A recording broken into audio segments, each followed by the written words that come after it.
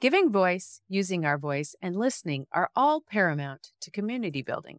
The art of sharing recipes may seem an unlikely method to give voice to a nation, but that's exactly what Clementine Paddleford did in her formative cookbook, How America Eats.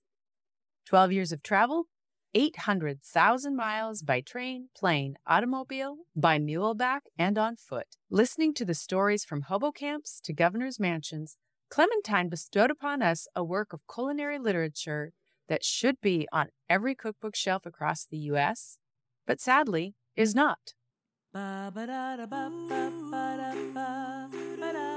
Welcome to As We Eat, where we explore the intersection of food, family, history, and culture. We think there's something magical that happens when people get together and share food. Conversations seem to happen a little more naturally. We talk about our commonalities and our differences. We share stories, memories, and recipes. And we'll use food to take a journey that explores our human experience. Share some fun facts and some that aren't so fun. Talk about food history and how food connects and defines us. So if you've ever eaten, prepared, or shared food, then this podcast probably has something for you. Hi, Lay. Hey, Kim, how are you?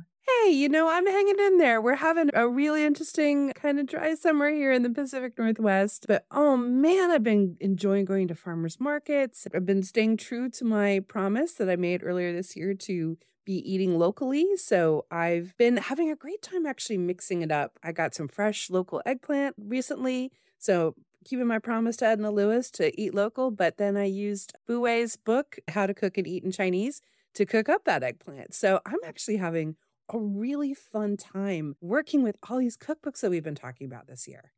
How are you doing? I'm really good. Also, very dry summer here. We are supposed to hit 91 today, which I'm dreading. We've been in the tiny house for about 3 weeks now, and we're still finishing up a lot of the projects. But my range is hooked up, which is super exciting. And speaking of local, the first thing I baked in it was a Juneberry rhubarb pie, and it was delicious. But to be really honest, I'm super looking forward to making a huckleberry pie. And this is a berry that is local to the valley and very iconic. Tourists come from all over to pick these berries. They leave with huckleberry taffy, huckleberry licorice, huckleberry jams. They have huckleberry ice cream and huckleberry shakes. Sounds delicious. Had Clementine visited a family in the valley, she would have been taken huckleberry picking, blindfolded on the way to the honey hole, of course, but treated to a picnic on the side of a mountain, and then been delighted by the pie that would have been made to finish a supper of venison and, if lucky, elk. Now, Kim, I have a question for you. Before we started this season of As We Eat, had you ever heard of Clementine Paddleford? Not at all. And in fact, if you had asked me what I knew about Clementine Paddleford, I would have said, is she a Harry Potter character? I've never heard of her, and I've never heard of her writing or any of her 7 books. And frankly, as I see her achievements, I'm really shocked by that, because we're talking somebody who has 30 years as the food editor of the New York Herald Tribune with a weekly column. So I did a little bit of math. We're talking no fewer than 1,560 articles with an estimated readership of 12 million people. How did she disappear? And how did you discover her? In my quest for vintage cookbooks, I came across How America Eats in a secondhand store, and I was amazed as I opened up this cookbook. It is just filled with so much information, so much history, so much regional cooking. And it was really kind of irritating to find that she had been shoved to the back of the bookshelf, both literally and figuratively, behind Julia, MFK Fisher, and James Beard. Absolutely. And she and James Beard were contemporaries. Yeah. I'm blown away. Yeah. I know so much more about the James Beard Foundation, the James Beard Award. I know nothing about Clementine Paddleford. Yeah. So please tell me a little bit more about this amazing human being. So a little bit about Clem before I go on more of a tirade of the inequity about all of this. Clementine Paddleford was born on a prairie farm in northeast Kansas in September of 1898. And she grew up as most children did, doing chores, contributing to her local community as needed. But Clementine had a dream. she had a dream of becoming a journalist. She worked for her school newspaper, and when she wasn't writing about the latest sporting event, she would look for the scoop in everyday life in her tiny farm town. Chores done, piano practiced, she would head to the railroad station in town, pen poised to document the scoop that could land on the front page of the local paper, which she also worked for as a teenager. And there is an anecdotal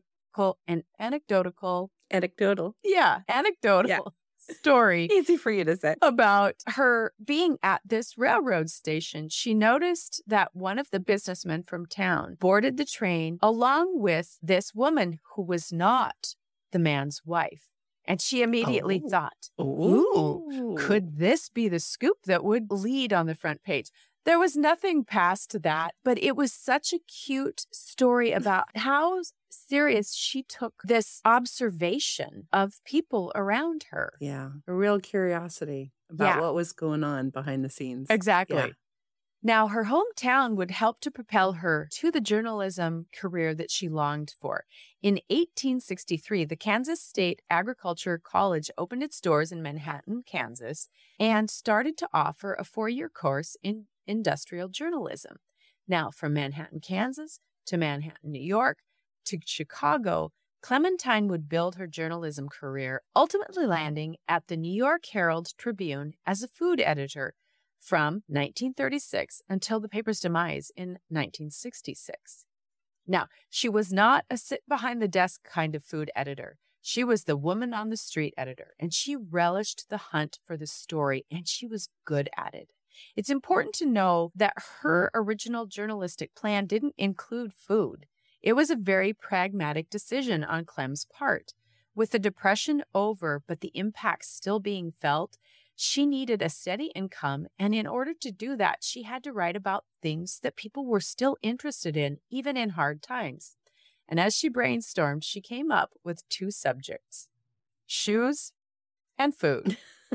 And for her, the decision was easy. She was much more fond of food than she was of shoes. Now, as an aside, if you want to learn a little bit more about Clementine Paddleford, I'll be penning an article in the As We Eat journal. So head over there towards the end of the week for a little more about this charismatic foodie. So now that you know a little bit more about Clementine, let's move to the book.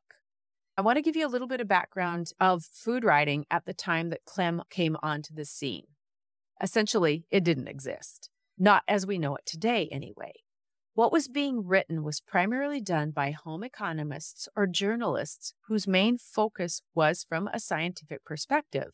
Articles were about nutrition, which of course was important at the time. The world was just coming through a world war and the U.S. a Great Depression. Introducing nutrition was very important at the time, and we're starting to see science backing food and nutrition. So those articles obviously would have been more prevalent than food writing in any other fashion. There were also how-to articles, like how to measure, how to light a fire. We were also at a point where commercial foods had started to replace home-cooked meals. So the prevailing thought was that American cuisine consisted of prepackaged foods, and it was uninventive, unimaginative, and it lacked a type of joy. The way that Clementine approached her food stories, though, was from a journalist's perspective. She went out and found the stories. She talked with her sources, a critical component to all of her recipes. She interviewed, observed, and listened. She brought a voice to food writing that didn't exist before. I just wanted to interject for a second. It occurs to me that she's writing at a time, obviously a huge cultural shift in the United States. And we've talked about this really at length many times. But I feel like we're actually maybe about to get to the heart of something because we hadn't invented nostalgia yet. And I'm saying that, and I don't mean it exactly like that, because obviously there was the good old days of the Victorian era. There's plenty to be nostalgic about, but our country hadn't shifted as much in its culture and how it thought of modernism and how the home really changed to reflect that. That kind of food writing that she effectively invented, it really didn't exist yet. Right. We weren't so desperately hungry, don't mind the subtle pun there, for that sense of how it used to be, how Grandma's kitchen was, because we were still all in the thick of it. So in a way, she's given us a time capsule. Yeah, for sure. And as you said, we started to recognize how important that time before was. Yeah. And her descriptions are emotive, they're sensual, and they're personal. So in the Kansas section of the cookbook, she writes about a Midwest 4th of July picnic. In describing the dishes, she writes, napkin-covered baskets being hauled out from under the seats of fringe-topped carriages, the seductive fragrance of fresh cherry pies, their top crusts embellished with fancy scrolls, cream crocks mounded with potato salad, bedecked with slices of hard-cooked eggs. And she mentions people by name. Bertha Phillips brought those deviled eggs in tomato cases, showing off, the women knew, to impress the local bachelor banker. And then she goes on to explain how these devilishly tantalizing eggs are made, employing phrases like delicately tinged with a restrained sprinkle of salt. I notice this familiarity as well. I, of course, turned to the chapter on Washington State, where I live. I went through the state of Ohio. I looked at the state of California just because I wanted to really get a sense of her writing and know where she went so that I could compare my experiences with these places as well. And I really love how she was writing up these things. Here, we readers follow her into the family home of Seattle Mayor Gordon S. Clinton, as well as the stately home of Governor Arthur B. Langley in Olympia, or down a narrow road leading into apple country of Kashmir, Washington, or down Route 2 looking for the mailbox of Wheatman, Seedman, Max Heinrichs. And I'd like to stay here for a minute with Miss Padelford and Marge Henricks, just for a few minutes. I was able to time travel into the Henricks kitchen for a communal meal. About this scene, Clementine writes, quote, Marge was having threshers the day we were there. 14 men sat down at the long kitchen table. 6 dozen orange rolls disappeared before dinner was done. We had arrived mid-morning, and Marge was in the kitchen with a high school girl for a helper. At least one car every half hour came into the driveway. A knock at the door to pick up orange rolls or the blue cheese dressing. Marge does a real business of these items, not just for money, but to oblige the neighbors, and because she thinks it's fun. End quote. And it really resonated with me because I've actually never been down Route 2, and I'm sure Mr. and Ms. Henricks are long gone at any rate. But for a moment, I could smell the dust of the road. I could smell dry straw. For a minute there, I was sitting down with them at the table, and I was eating those orange rolls, and I was listening to the men chatter, and I was watching the bustle happening, and I could imagine the neighbors pulling up to get a jar of blue cheese dressing. I really appreciated that just in a few sentences, she was able to evoke these places at these times for the reader, even now. And I don't know that she was necessarily writing for the history of it. I think that she was just so caught up in capturing where she was and what she was doing. But I appreciate her language. I appreciate that effort and that ability she had to paint a picture with her words. And her recipes seem to reflect that real simple, considering that she's talking to real people. When real people talk about real food, they go on. You and I know this. I think I've written up like 5 pages of notes about one family recipe because you kind of can't help it. You're trying to communicate that she was able to bring an economy into writing up these recipes to share them, that they were clear, but at the same time, it was about the food more than it was sometimes about the recipe, I feel. I'm looking forward to cooking these. Anyway, what are your thoughts? I agree with you. And I think the thing that I love so much about this book is that it was so important to identify these people. Like you said, Mr. and Mrs. Henrick are long gone. We will never meet them. We will probably never know who their children were or are or what they've done. But we met them. We met them in this book, and we understood what was important to them as a family, what was important to them culturally through their food. And I just think that it's so amazing that it was so important to her to include the names in here, not just I met this person in this place, but this person was part of this place, and it was important to the legacy of that person to be included in this book. One of the things that I did come across was people would say, as they were describing her writing, that it was overly embellished. And I just don't agree with that. I think that when she was writing, there was such celebration of the time and effort that was put into these foods that were set on the table.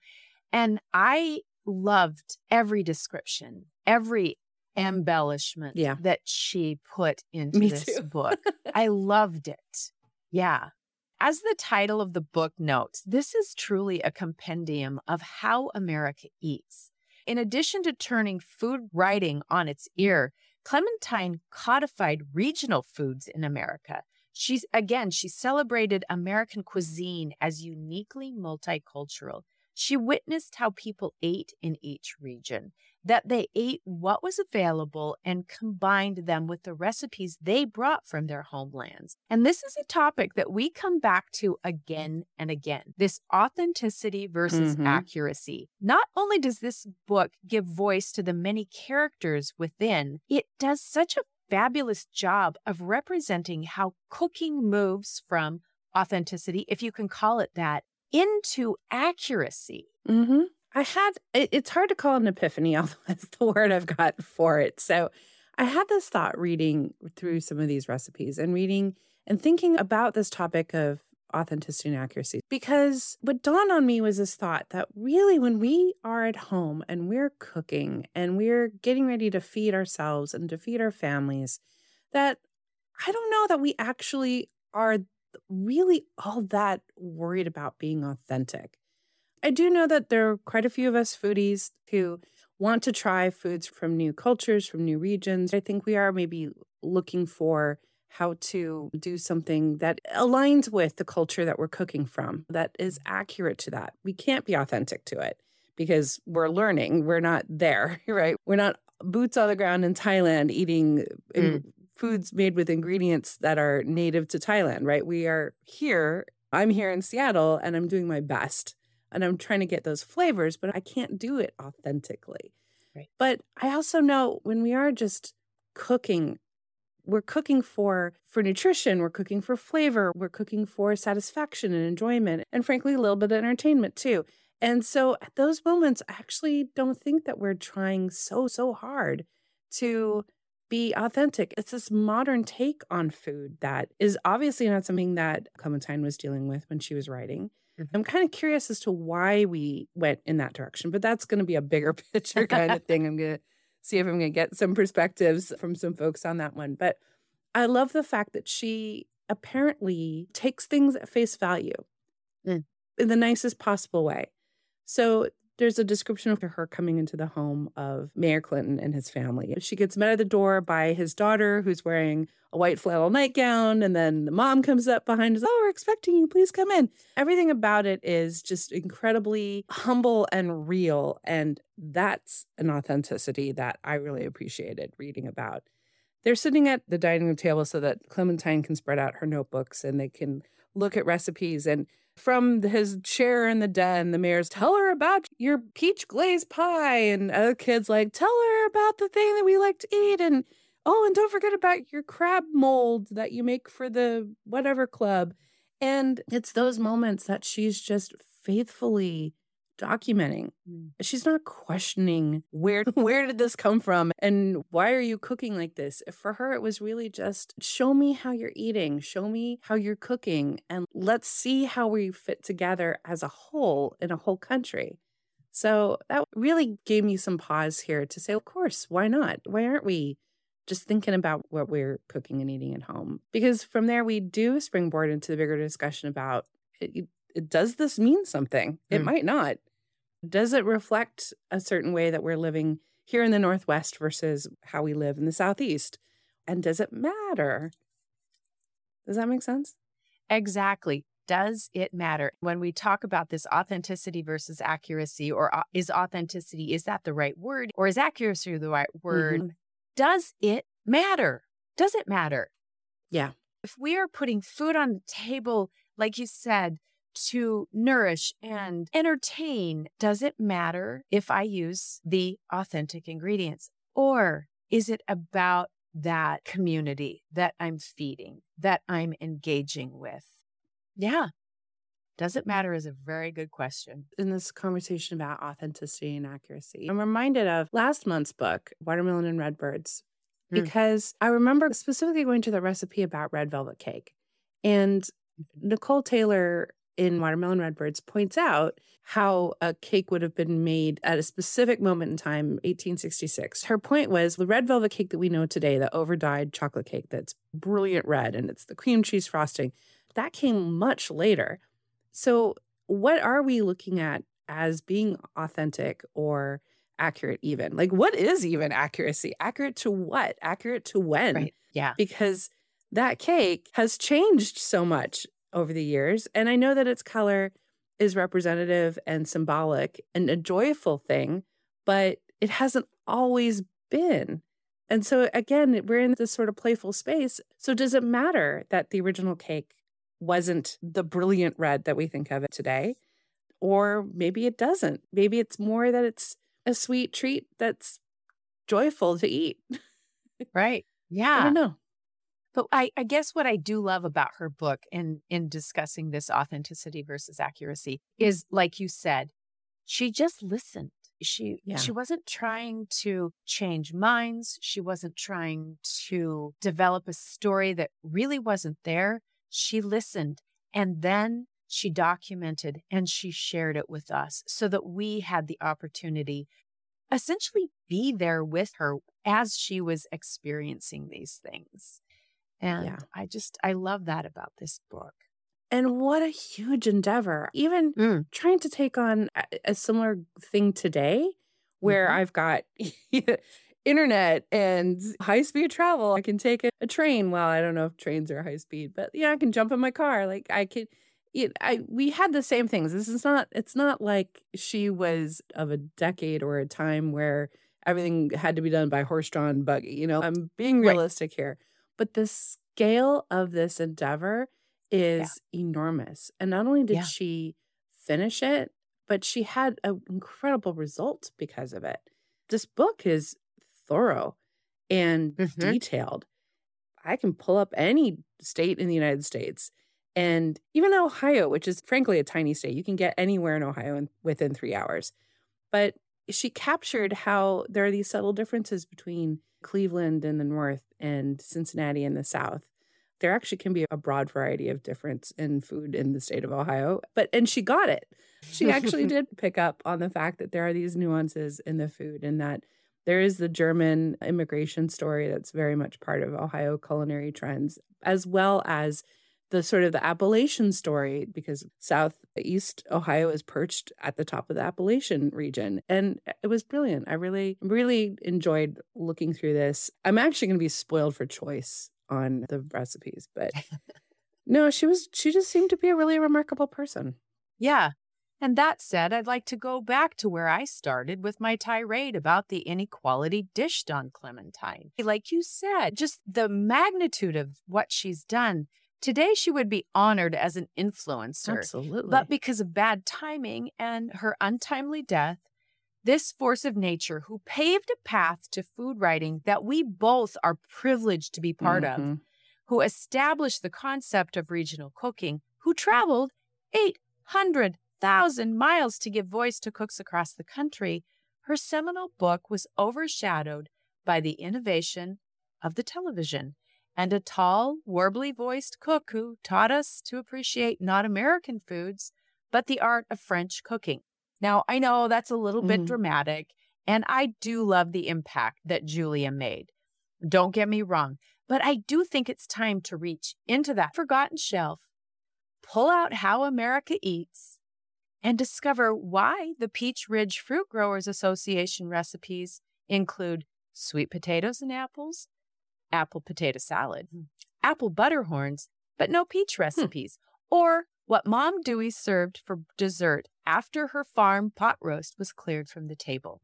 And even if you don't cook from the book, which you really should, the stories and writing give voice to so many of the cooks that satisfy our hometown appetites. What are you waiting for? Go find a copy at your local bookstore. They may need to order it for you, but it's worth the wait. I can't wait to cook from this. In fact, I might even start today because we're doing a funny thing at work. We're doing an alumni potluck event. You're supposed to bring in a food that kind of represents your college town. I'm thinking that I might need to make some of the stuff from Ohio just because I'd forgotten about it and it's nostalgic and it's maybe not exactly food that I would have eaten in college, but I think it would be fun to bring a taste of Ohio to my office in Seattle. So more to come about what I end up cooking. I'm super excited to see what you end up cooking for our next episode. Thank you for introducing me to Ms. Paddleford. I really appreciate actually getting to know her a little bit better. I'm looking forward to that article. There is so much more information about her that I want to share, so I'm super excited about it as well. For more information about today's episode, check out our website at asweeat.com. Follow us on Instagram at asweeat, and please join our Family Recipes, Traditions, and Food Lore community on Facebook. And so you don't miss an episode, subscribe wherever you listen to your favorite podcast.